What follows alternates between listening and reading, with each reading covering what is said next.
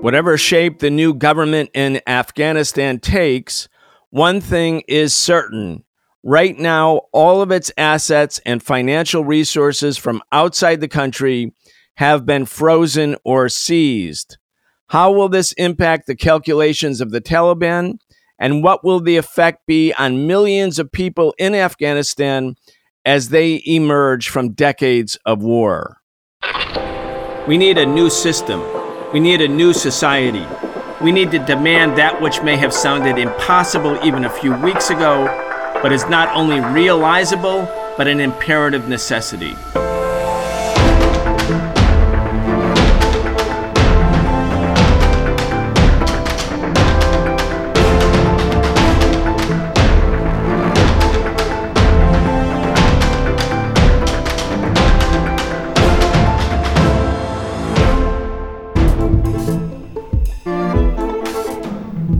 Welcome to the Real Stories segment of the Socialist Program. I'm your host, Brian Becker. The Socialist Program is broadcast 3 days a week. We're able to bring independent programming because of the support of our listeners. If you want to show your support and subscribe to this podcast, go to patreon.com/The Socialist Program. Today we'll be talking to Ann Wright. Ann is a retired United States Army colonel and a former U.S. State Department official in Afghanistan. She resigned in protest from the State Department over the U.S. invasion of Iraq in March 2003 and is today both a journalist and an activist fighting against war. Ann Wright, welcome to the Socialist Program. Thank you, Brian. Pleasure to be with you.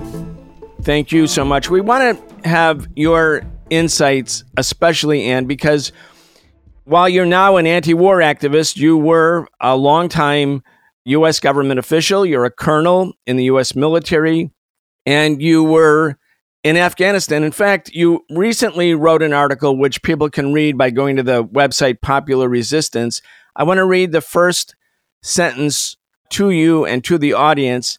I was on the small U.S. Department of State team that reopened the U.S. Embassy in Kabul in December 2001 and strongly feel that the U.S., if it really cares for the people of Afghanistan, should keep the U.S. Embassy open.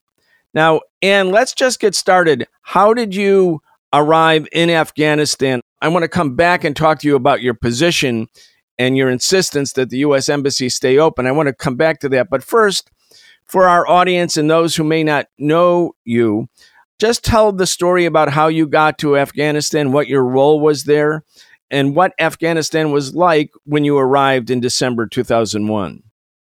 Well, I lobbied actually to try to go to Afghanistan when I realized that probably the U.S. was going to reopen its embassy. I really didn't agree with the decision of the U.S. government to send military troops in to Afghanistan to go after bin Laden after the 9/11 events.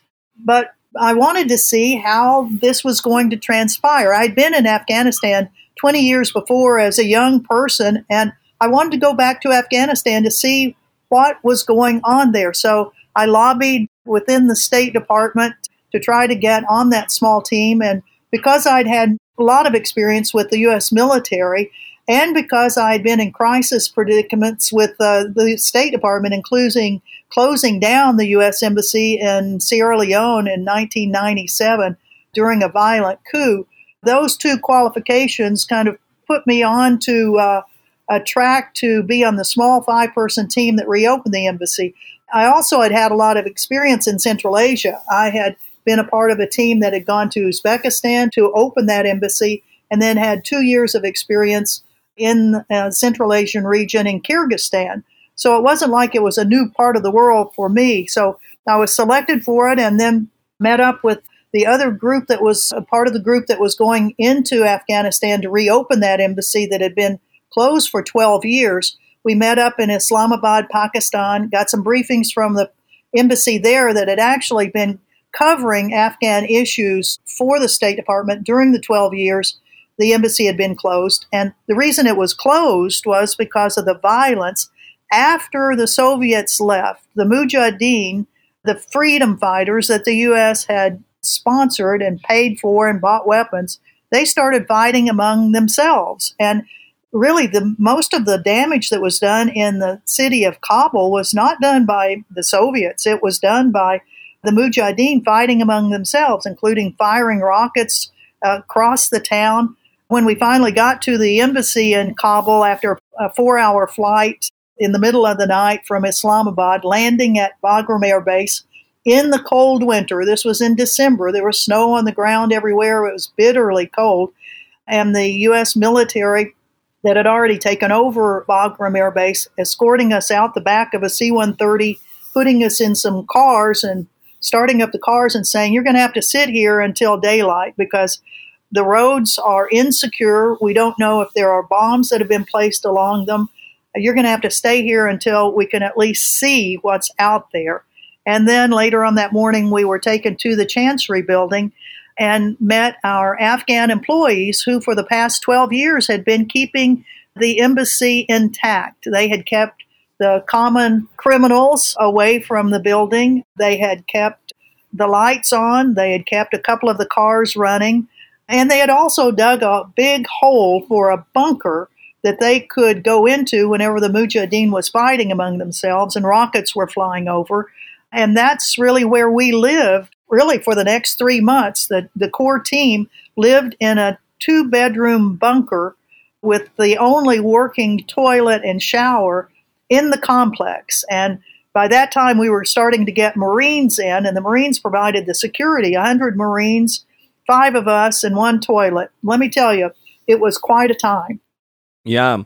And you eventually resigned from the State Department and from the U.S. government after the U.S. invasion of Iraq. And almost everyone who knows you now, I mean, people like myself who knew you or have come to know you, we know you as an anti-war organizer, an anti-war activist, a steadfast opponent of the wars of the empire. And, you know, there's not that many people in government who end up leaving the government on principle. You had Matthew Ho, who resigned in 2010 or 2009 in opposition to Obama's surge. Of course, there was Daniel Ellsberg, who was an important official in the Pentagon and with contractors doing work with the Pentagon. He, of course, released the Pentagon Papers. You know, it's so rare in the U.S., at least, that government officials actually act on principle. I wanted to say that because, you know, all of us have a great debt to you because of your courage. I mean, was it hard for you to resign in 2003? I want to just ask you that before we go back to Afghanistan.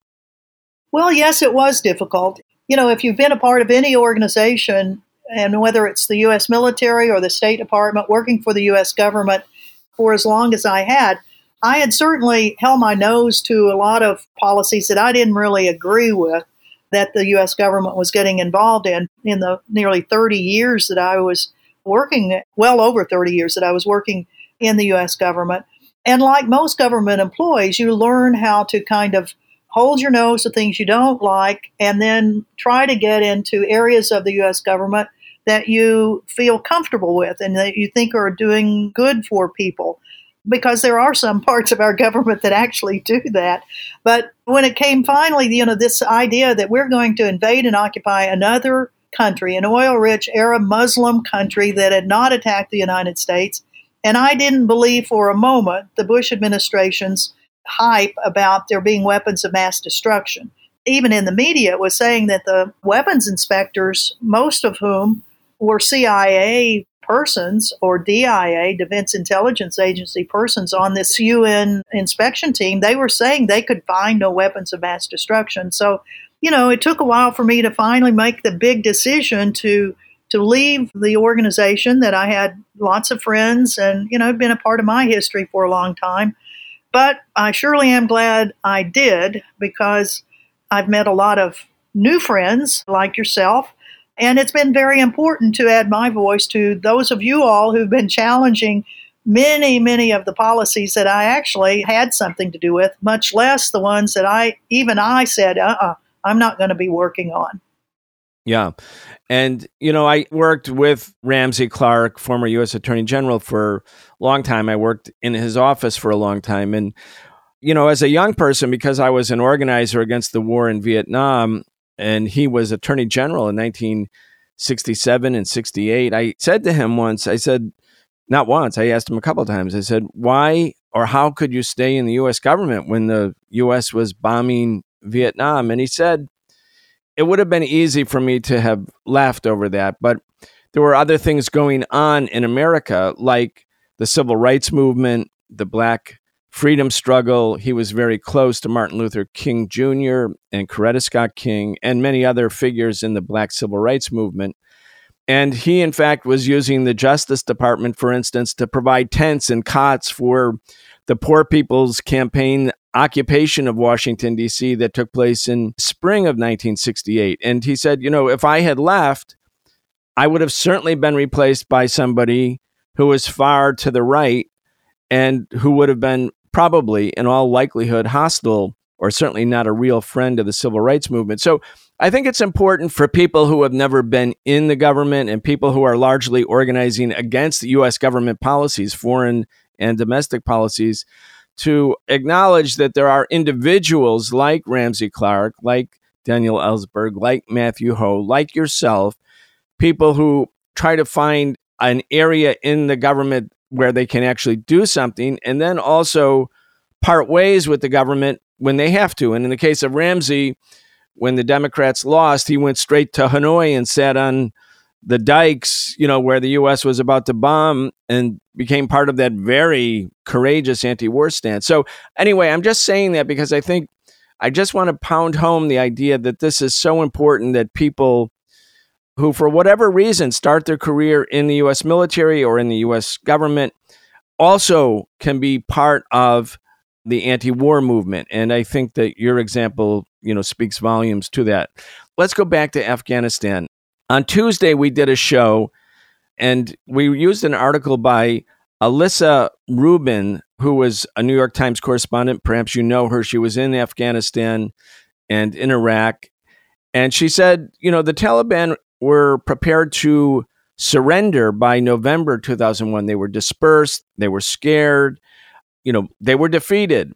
She quotes in her article Barnett Rubin. He says, quote, "The Taliban were completely defeated. They had no demands except amnesty," recalled Barnett Rubin, who worked with the United Nations political team in Afghanistan at the time.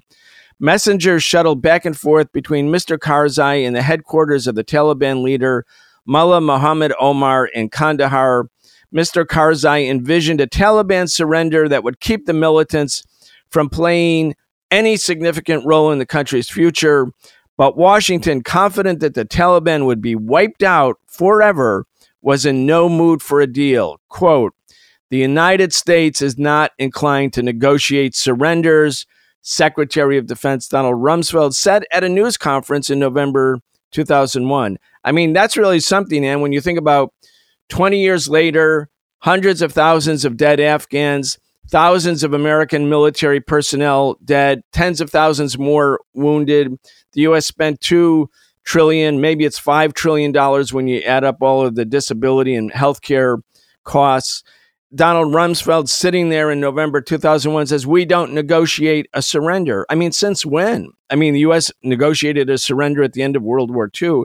But the arrogance and the hubris and maybe the racism of U.S. government officials was just so dominant. And here we are 20 years later with the Taliban as the new power.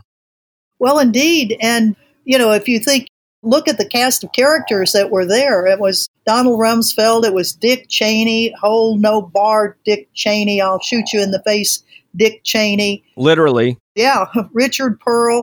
All of those guys who had an agenda, and we know what the agenda was, the Project for the New American Century, which was to take down 7 countries in the Middle East. But the same thing happened for Iraq 18 months later. Saddam Hussein's members of his cabinet all had discussions with the U.S. government about how to prevent a U.S. military attack and occupation on Iraq. And the Bush administration said, hell no, we're not going to talk to you. We're going to go in and kill people and take over your country, which the U.S. did. I mean, tragically, it seems to be part of the culture of the political class of the U.S. that we do whatever we want to because we got more weapons than anybody else. And we'll occupy your country for 20 years and we'll kill tens of thousands, if not hundreds of thousands of your people and tough noogies. Yeah. And I want to turn now to an interview that David Petraeus, a panel discussion that he participated in. It was organized by one of the media outlets. It took place yesterday. And it's very interesting. I have 3 short audio clips. Petraeus was in charge of U.S. forces in Afghanistan. He was, I believe, in charge of the NATO forces. He was CIA director. He left in disgrace. But, obviously his rehabilitation has been very rapid. I remember seeing on social media, you actually met Petraeus. And at first, because you were a colonel, he thought you were a friend. And he thanked you for your service. And then I think you were giving him an earful about the U.S. wars. What happened there? I want to just get that little story before I play this audio clip from David Petraeus. Yes, I ran into General Petraeus in the hallway in the Congress one day.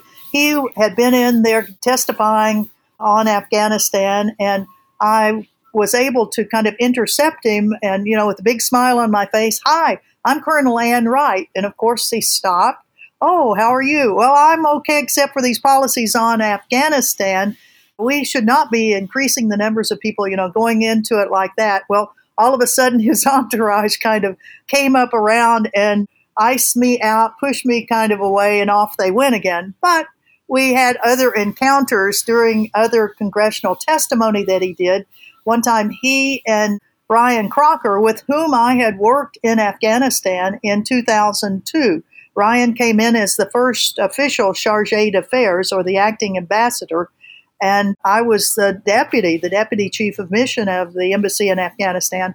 They were testifying, and there were probably 20 of us that got arrested during that testimony. People just kept popping up, and that's when we were calling General Petraeus General Betraeus. So yes, I did have a little bit of a confrontation with him. So you were number 2 after Ryan Crocker at the embassy. That's correct, for about 3.5 months. Yeah. So I'm looking again at that article I mentioned in the New York Times by Alyssa Rubin. She quotes Crocker. He's very upset, obviously, about what's happened. He said, quote, "When I heard the U.S. were going to meet in Doha with the Taliban and without the Afghan government, I said, that's not a peace negotiation. Those are surrender talks. So now the talks were all about us retreating without the Taliban shooting at us as we went," Crocker added, "and we got nothing in return." Well, in a way, it did seem like surrender talks on the other side. Now, Rumsfeld said, we don't negotiate a surrender, but obviously 20 years later, and the U.S. could not win the war in Afghanistan. The war would have gone on and on and on. I mean, in the last 2 years, as we've been saying on this show, in 2018 and 2019, the U.S. dropped 15,000 bombs on Afghan positions.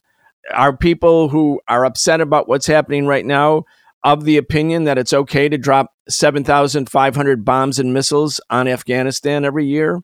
And 250,000 Afghans are dead, and 71,000 of them are civilians, and a whole lot of them are children. Anyway, let's go back, because I don't want to get lost here or digress too much, but I want to play this interview by David Petraeus, or a clip of it. It's extremely interesting, and I want to get your comments. Let's listen.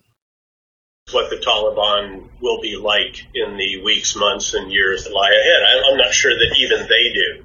What they do know is that they had to present a kinder, gentler image to the world. And I'm sure that they were aware already that they are going to be in incredibly dire financial straits, that they're going to be many millions of dollars short, especially with the funds of Afghanistan having been frozen in the U.S. and most other countries, and the IMF special drawing rights put on hold as well. There was $450 million that they were expecting to get. So the lights could literally go out in Kabul and around the country if they can't resolve that. And the quality of life of Afghan citizens would deteriorate very considerably. The economy already, I'm sure, has taken a huge hit. There's certainly no outside investment coming in. The international organizations that supported so many of the basic services provided to Afghan people, many of them have left, and so forth. So they are in for a very, very difficult time ahead. They have to be conscious of that. They have to be trying to get the so-called technocratic government folks that can help them work through this. And they have to realize, I think, that truly egregious actions on their part will result in the U.S. and others refusing to bail them out when the time comes. So David Petraeus is sounding pretty confident there that whatever the government is, whatever shape it takes, whatever iteration it is, obviously the Taliban will be at the very center of it, but it may not be only the Taliban. The country is cash starved. There's no money coming in, no investment coming in. Basically, the lights are about to go off in Kabul. I want to play one other very short, it's just 35 seconds, and another audio clip from that same Petraeus interview, and then get your comments, Ann Wright. So I think the big issue here is this enormous fiscal gulf that extends in front of the Taliban, and that has to be setting in. It is already being pretty widely reported that the economy in Kabul and so forth, although people are back on the streets and all the rest of that, that is starting to show the signs of the Taliban taking over and the reluctance of people from the outside to come in, and the alacrity with those on the inside who have any means whatsoever to get out.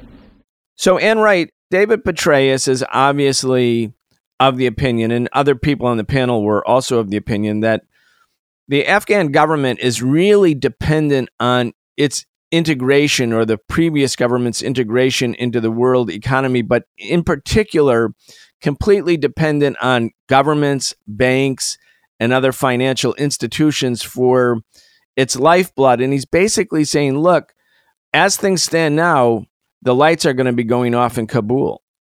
Well, indeed. I mean, the lights would have gone off on the so-called elected government of Afghanistan if the international community had not given all the money to it. Afghanistan is unable to stand on its feet financially, whether it was the elected government or the Taliban. And going back to what you said about Brian Crocker about negotiating with the Taliban, well, let's remember that it was Donald Trump's administration. In fact, one of the campaign promises that he had was that he was going to end America's longest war. So back in 2017 and 18, he sent Zalmay Khalilzad, the former U.S. Special Envoy to Afghanistan, when I was there in 2002. And then he became the U.S. Ambassador to Afghanistan. Then he was the U.S. Ambassador to Iraq. Then he was the U.S. Ambassador to the United Nations. I mean, this guy's got a lot of experience. He is Afghan. He grew up till he was 13 in Afghanistan, and then his family moved out of Afghanistan. Well, Zalmay Khalilzad was sent to negotiate, to get a peace agreement. Well, the Taliban said, we are not going to sign anything with you if the Afghan government has anything to do with it, because we think it's your puppet government. It's an illegitimate government. We're not going to sign anything. And ultimately, the decision of the Bush administration, President Bush, to get some sort of agreement signed so he could say during the election, I got the agreement signed. And what Zalmay came up with was, well, we'll just sign it with the Taliban and leave the government of Afghanistan out, which meant that even in the 4-page document that came out of that agreement, it says there can be future negotiations with the Taliban and the government. But the Taliban said, we're not negotiating with the government, even though the government did send delegations to Doha for negotiations, but they never went anywhere. So the Trump administration set the government up for failure, and the Trump administration also refused to process one of the special immigrant visas that were to go to those men and women who had helped the United States government, either in the military or the embassy, whose lives could be in danger by the Taliban. The Trump administration did not process one of those applications. And then when Biden came in and said, yes, we're going to follow through, because in the last 10 years anyway, he's been saying, we need to get out of Afghanistan. So he was willing to go ahead with the timetable that the Trump administration had, even though the processing of all of these, perhaps even 50,000 visas, special immigrant visas, was going very slowly.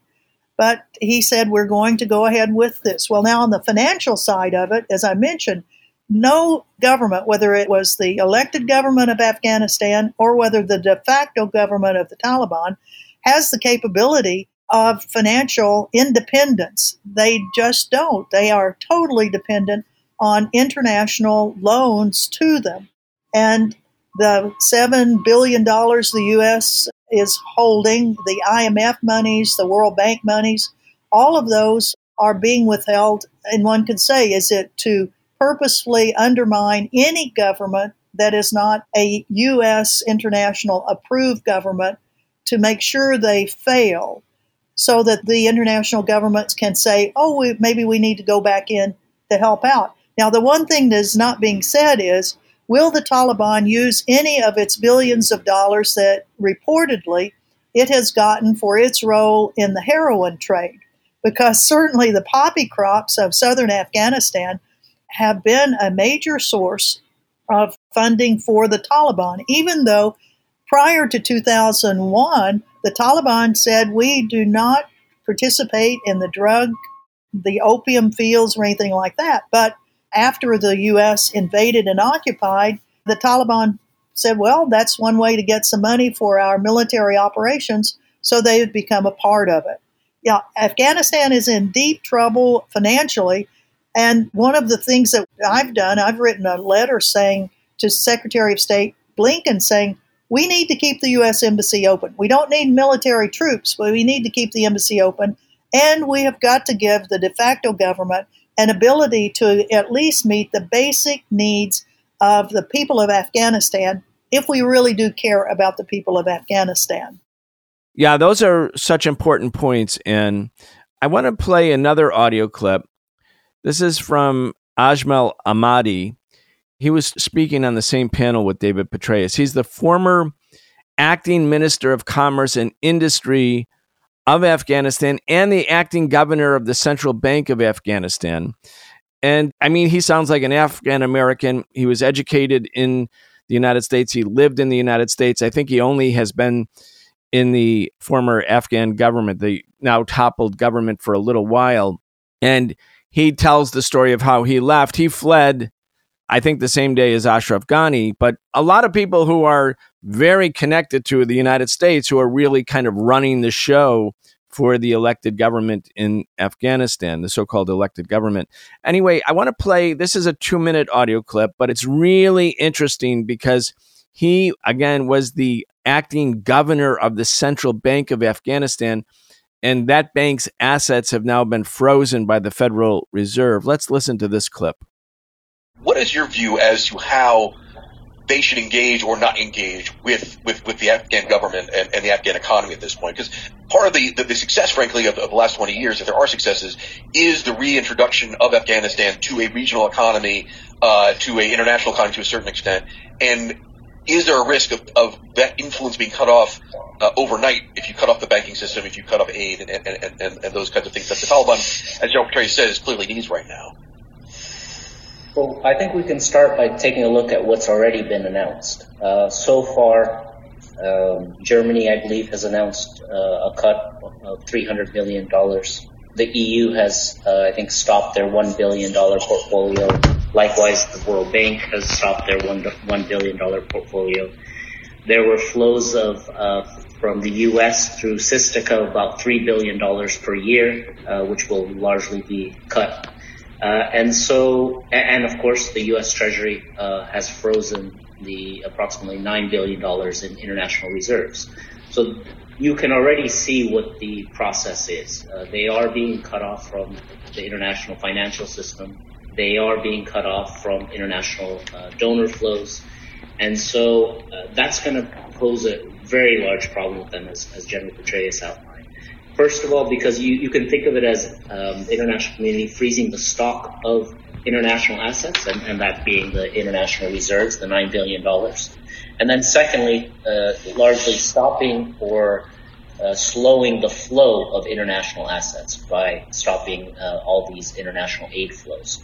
And so when you take a look at that picture, that's you're changing from a situation where Afghanistan had $9 billion in international reserves, so approximately 15 months import coverage ratio, which is quite a high ratio, to a situation where they have perhaps 10 or tens of millions of dollars, so they only have less than a week of import coverage ratio. So the entire framework has now been changed. Really important facts there. And I mean, obviously, this man who was the acting governor of the central bank is really, he's from the United States, educated here. I mean, he may have been born in Afghanistan.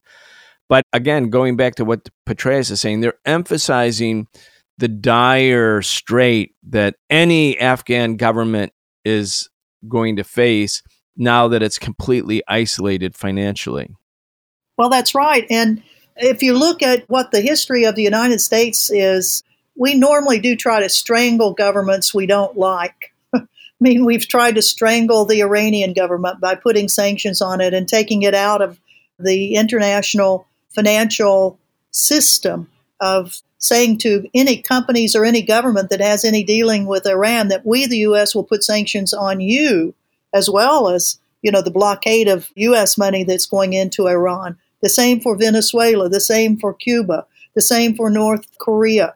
The U.S. seems to have this propensity for invading and occupying countries, killing people, and then strangling their financial systems. And that's what ultimately will happen unless there's a breakthrough where essentially the G7 says to the U.S., wait a minute, we're going to have an even bigger refugee crisis on our hands if you don't relinquish some of this money so that the government, which happens to be Taliban now, can at least do some of the basic government obligations like keeping the electricity going, like paying the police that have come back on the streets, by paying government workers and even perhaps women that do get to go back to work in the government system, or maybe they don't. Who knows what's going to happen there?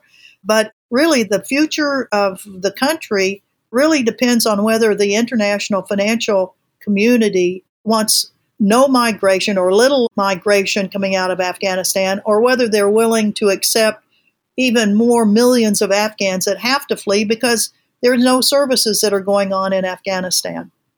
Sure. I mean, if there's no electricity, there's a 300,000 strong Afghan army. Even if it was only being paid intermittently, people were getting a salary. They're now unemployed. Really, really a dire situation. So, it makes me wonder whether some of the comments from the Taliban leadership and Taliban, well, maybe they're not leaders, but they're spokespersons, and you don't know whether they're telling the truth or not. But they seem to be indicating that they weren't expecting for Kabul to fall so quickly, that they were, in fact, looking to create and liaisoning with a number of the people they've been negotiating with for the past 2 years in a way that would create a government that wasn't only the Taliban. It would be obviously dominated by the Taliban because of they are the new military force. But the Taliban would have anticipated this kind of strangulation. They haven't been the government for 20 years. The situation in society has changed a lot in 20 years.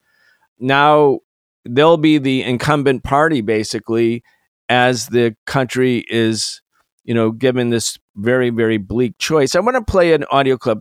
We did it a couple days ago, but I want to have you hear it, Ann, and get your response. This is the Taliban Cultural Commission representative, Abdul Kahar Balki. He gave the interview with Al Jazeera. We have a few clips, but I want to start with the first one because he's indicating that they were surprised too. The consultations are ongoing, and of course it is going to be an inclusive system. We are in talks, and we have a working relationship with the Americans about the security arrangement. And the outside checkposts are in our control, and inside is under the control of the United States forces. And they're in constant contact with one another. It is very unfortunate for people to be rushing to the airport the way they are at the moment. I think it would have been much better because we have announced general amnesty for everyone, the security forces from senior to the junior level. And this fear or this hysteria that has taken place is unfounded. The developments were so fast that all people were taken by surprise. And when we entered Kabul, and it was not pre-planned because we announced initially that we do not want to enter Kabul and we want to reach a political solution before entering Kabul, making a joint and inclusive government. But what happened was that the security forces left and they abandoned their places, and we were forced to ask our forces to enter and take over security. Very interesting, right, Anne? Well, it certainly is. They seem to be as surprised as everybody else was that they were able to walk into Kabul without firing a shot.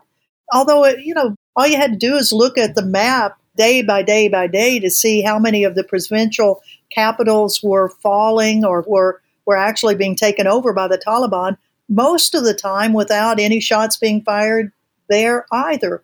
That the government forces were seeing that they really weren't being supplied by the central government, that the U.S. forces were leaving, even though there was a peace agreement, in the eyes of the Afghans, it's an abandonment because our government didn't really get to, being the Afghan government, didn't really have a part of this peace agreement with the Taliban. And you, the U.S., did the agreement, and then you're taking your 2,500 troops out. So who's going to protect us as the Afghan soldiers? And many of them not being paid, not being supplied with food or ammunition.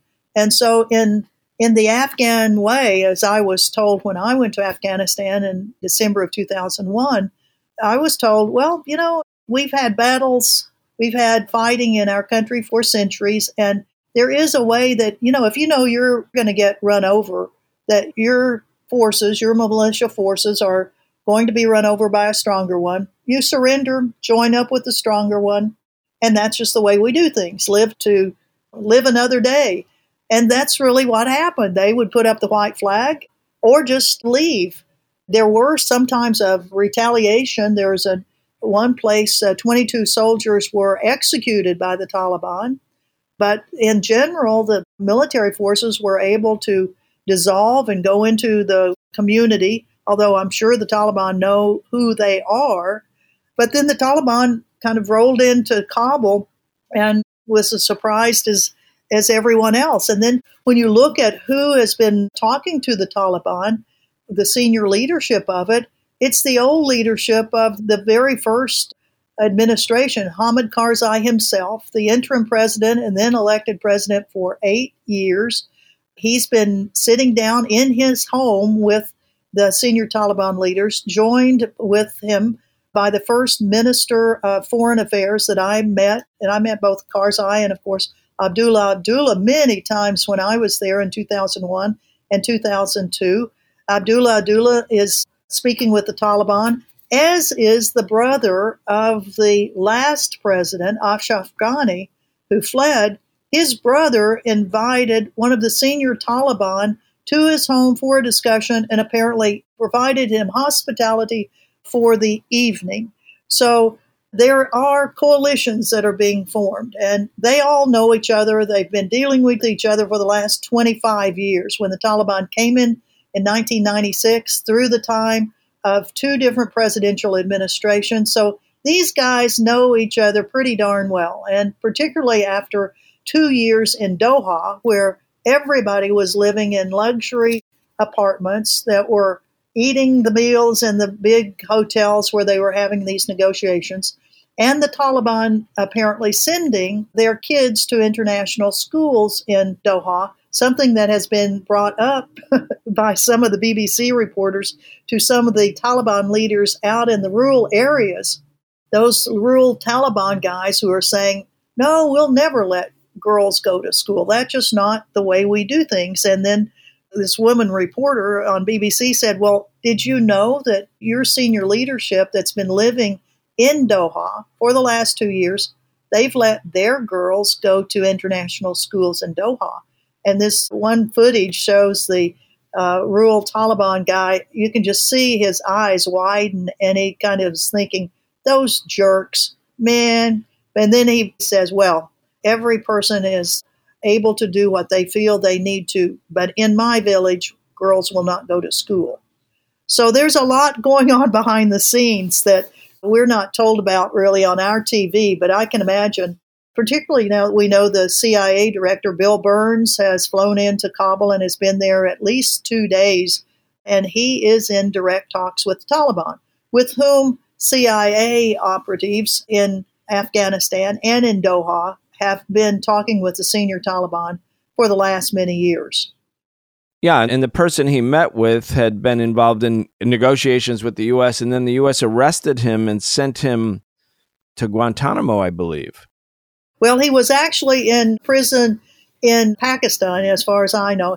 This was in I think, 2002 or 2003, and the U.S. asked the Pakistanis to put him in prison. There's another person that was actually sent to Guantanamo who was then released and was a part of the negotiating team also. So it's really interesting that here you have Taliban that the U.S. has put in prison. And you think about retaliation and retribution for their lives that have been, what the U.S. did to them. If indeed we don't see acts of retaliation, I think it'll be a miracle. And when you think about it historically, and we've talked about this on the show a lot, so I won't go over the history, but a lot of these same forces who are fighting each other for the last 20 years were allied against the government that came into power in 1978, a socialist government, a government that was diplomatically and eventually militarily aligned with the Soviet Union, which entered Afghanistan in December 1979 as the CIA was supporting all of these forces in their struggle against socialism. And the great crime of that socialist government was that it had an alliance with the Soviet Union. Of course, the Soviet Union at that time, with the Southern Asian republics, some of the ones that you served in later, were all part of the Soviet Union, and they share a long border with Afghanistan. I want to go back as we start to wrap up and go to thinking about what comes next. And again, because you've been there, you've been in the region a lot, you were in the military a lot, you have a different perch, a different way, or a different set of insights perhaps than people who have never been in government or certainly in the State Department. But one of the things that came through in this panel discussion where David Petraeus, again, he was, the head of U.S. command in Afghanistan, head of NATO command, also the head of the CIA. All of the panelists, while they're worried about this or that, they're all glad that the battle is coming to an end. But the reason for it is, one, the U.S. can't win, and two, the U.S. needs to focus, as the Biden administration is focusing, on a bigger enemy, and that would be China, which of course also shares a small border with Afghanistan. And it's very, very revealing how this panel discussion played out, again, that took place yesterday. I want to play one more audio clip from David Petraeus.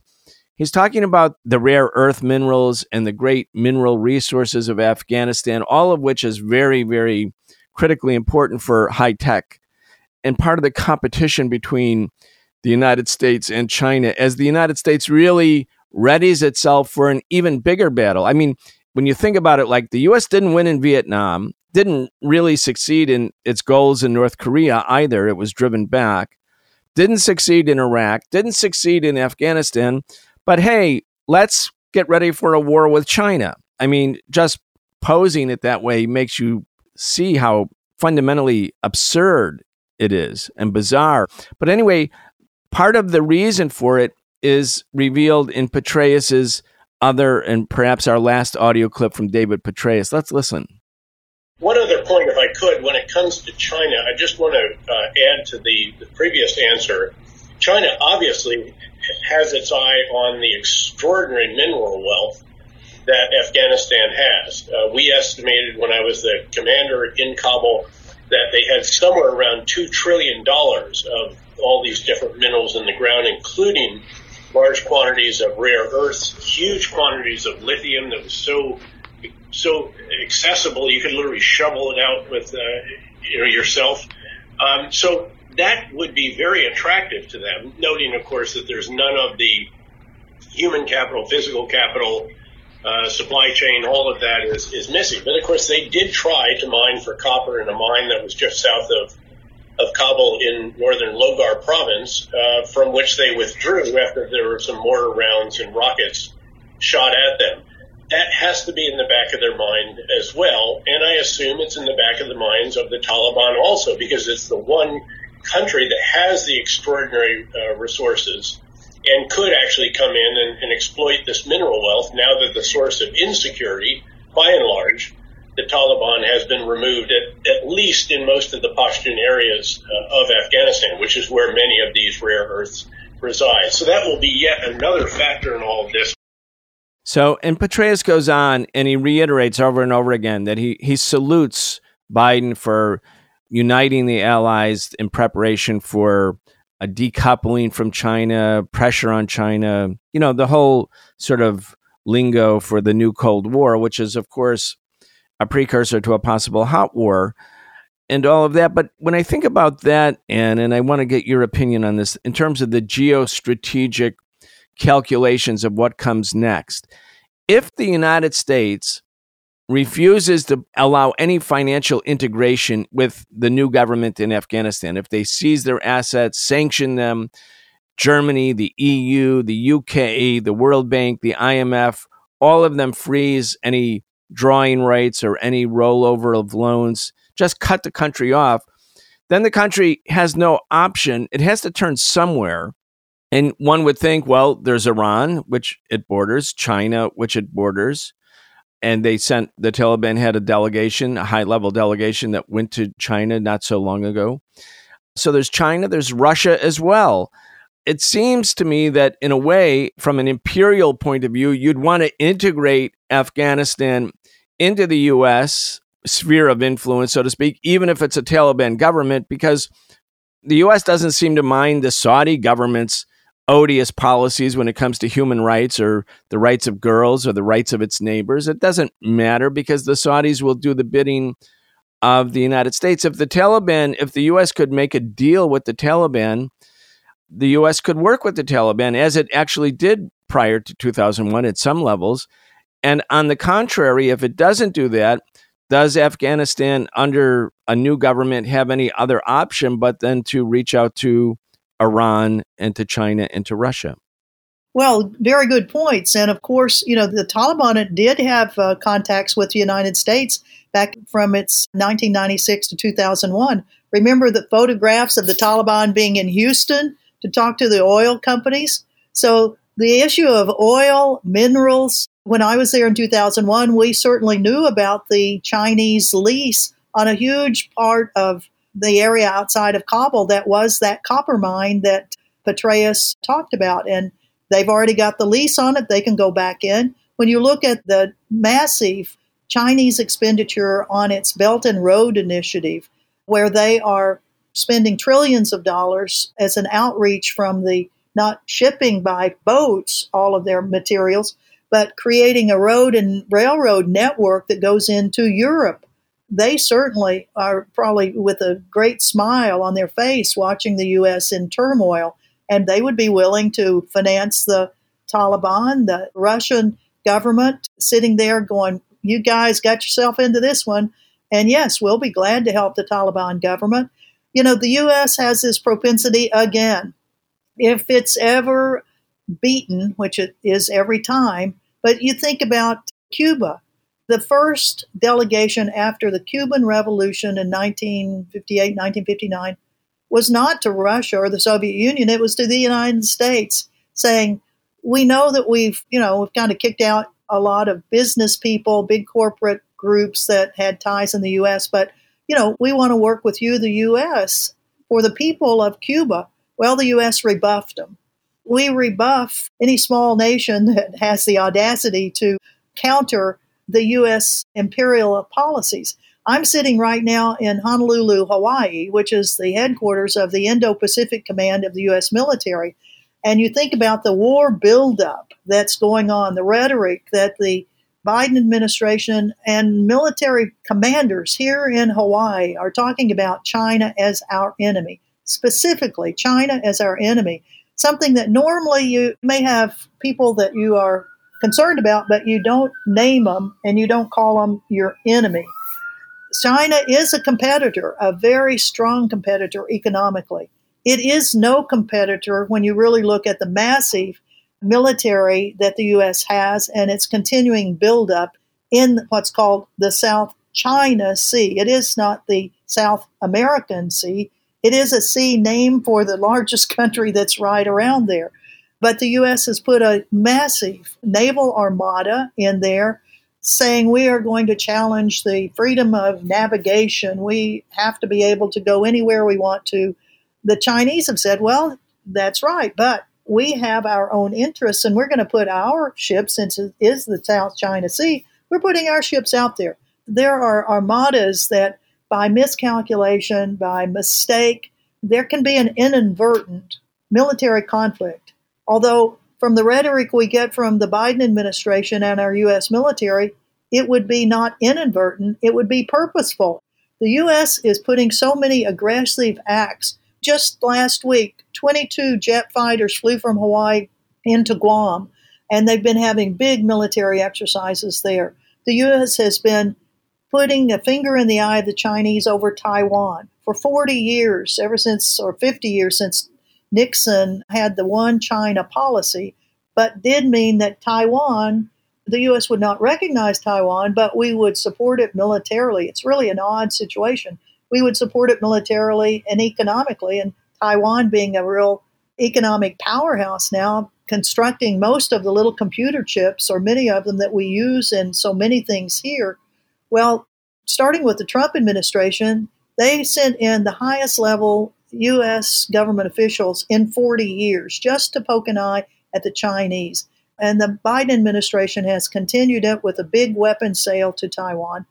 The Chinese don't just sit there on their thumbs, though. So they've been sending their fighter aircraft across that Taiwan Straits, which is only like 15 miles long, right to the air defense zone of Taiwan to say to the U.S., we know what you're doing, and this is our part of the world. And, don't do this stuff, Economically, China is winning. Militarily, the U.S., again, is on a fool's mission. Normally, we invade and occupy tiny countries, and certainly that don't have nuclear weapons. But if we get into a military conflict with China that has a big military, but not as big as the U.S., it does have 350 nuclear weapons, and we have 1,700 of them that are on hairpin alert, most of them in submarines that are off China anyway. I mean, this thing could accelerate so quickly for the detriment, if not destruction, of the world. I couldn't agree with you more. The U.S. is playing with fire. And as you said, wars can start by accident. Wars could start because one side climbs the escalation ladder. The other side has to climb the escalation ladder so as not to appear weak. And as you climb higher and higher on a ladder, it's very easy to tip over. Again, for all of our audience, the United States is meeting with NATO allies and European countries who were upset because the U.S. acted unilaterally. But the fact of the matter is the U.S. military budget is larger than the entire other 29 members of NATO combined by 2 times. And the U.S. has mentioned hundreds, perhaps as many as 1,000 military bases around the world, addicted to war, addicted to militarism, seeing every issue in the world through the lens of militarism. That undoubtedly makes the world a very, very, very dangerous place. We were speaking with Ann Wright. She is a retired United States Army colonel, a former U.S. State Department official in Afghanistan, a courageous individual who, like so few from the government, resigned in protest over its policies, and in particular, the criminal U.S. invasion of Iraq in March 2003. You're listening to The Socialist Program. We'll be back Tuesday. You've been listening to The Socialist Program with Brian Becker, where we bring you news and views about the world for those who want to change it. If you enjoyed the show, subscribe on your favorite podcast app and follow us on Facebook, Twitter, and Instagram. We can only continue our work bringing you high-quality news, analysis, and history with the support of our listeners. Connect with us and become a patron at patreon.com/The Socialist Program and receive an invitation to participate in an exclusive monthly seminar with Brian Becker.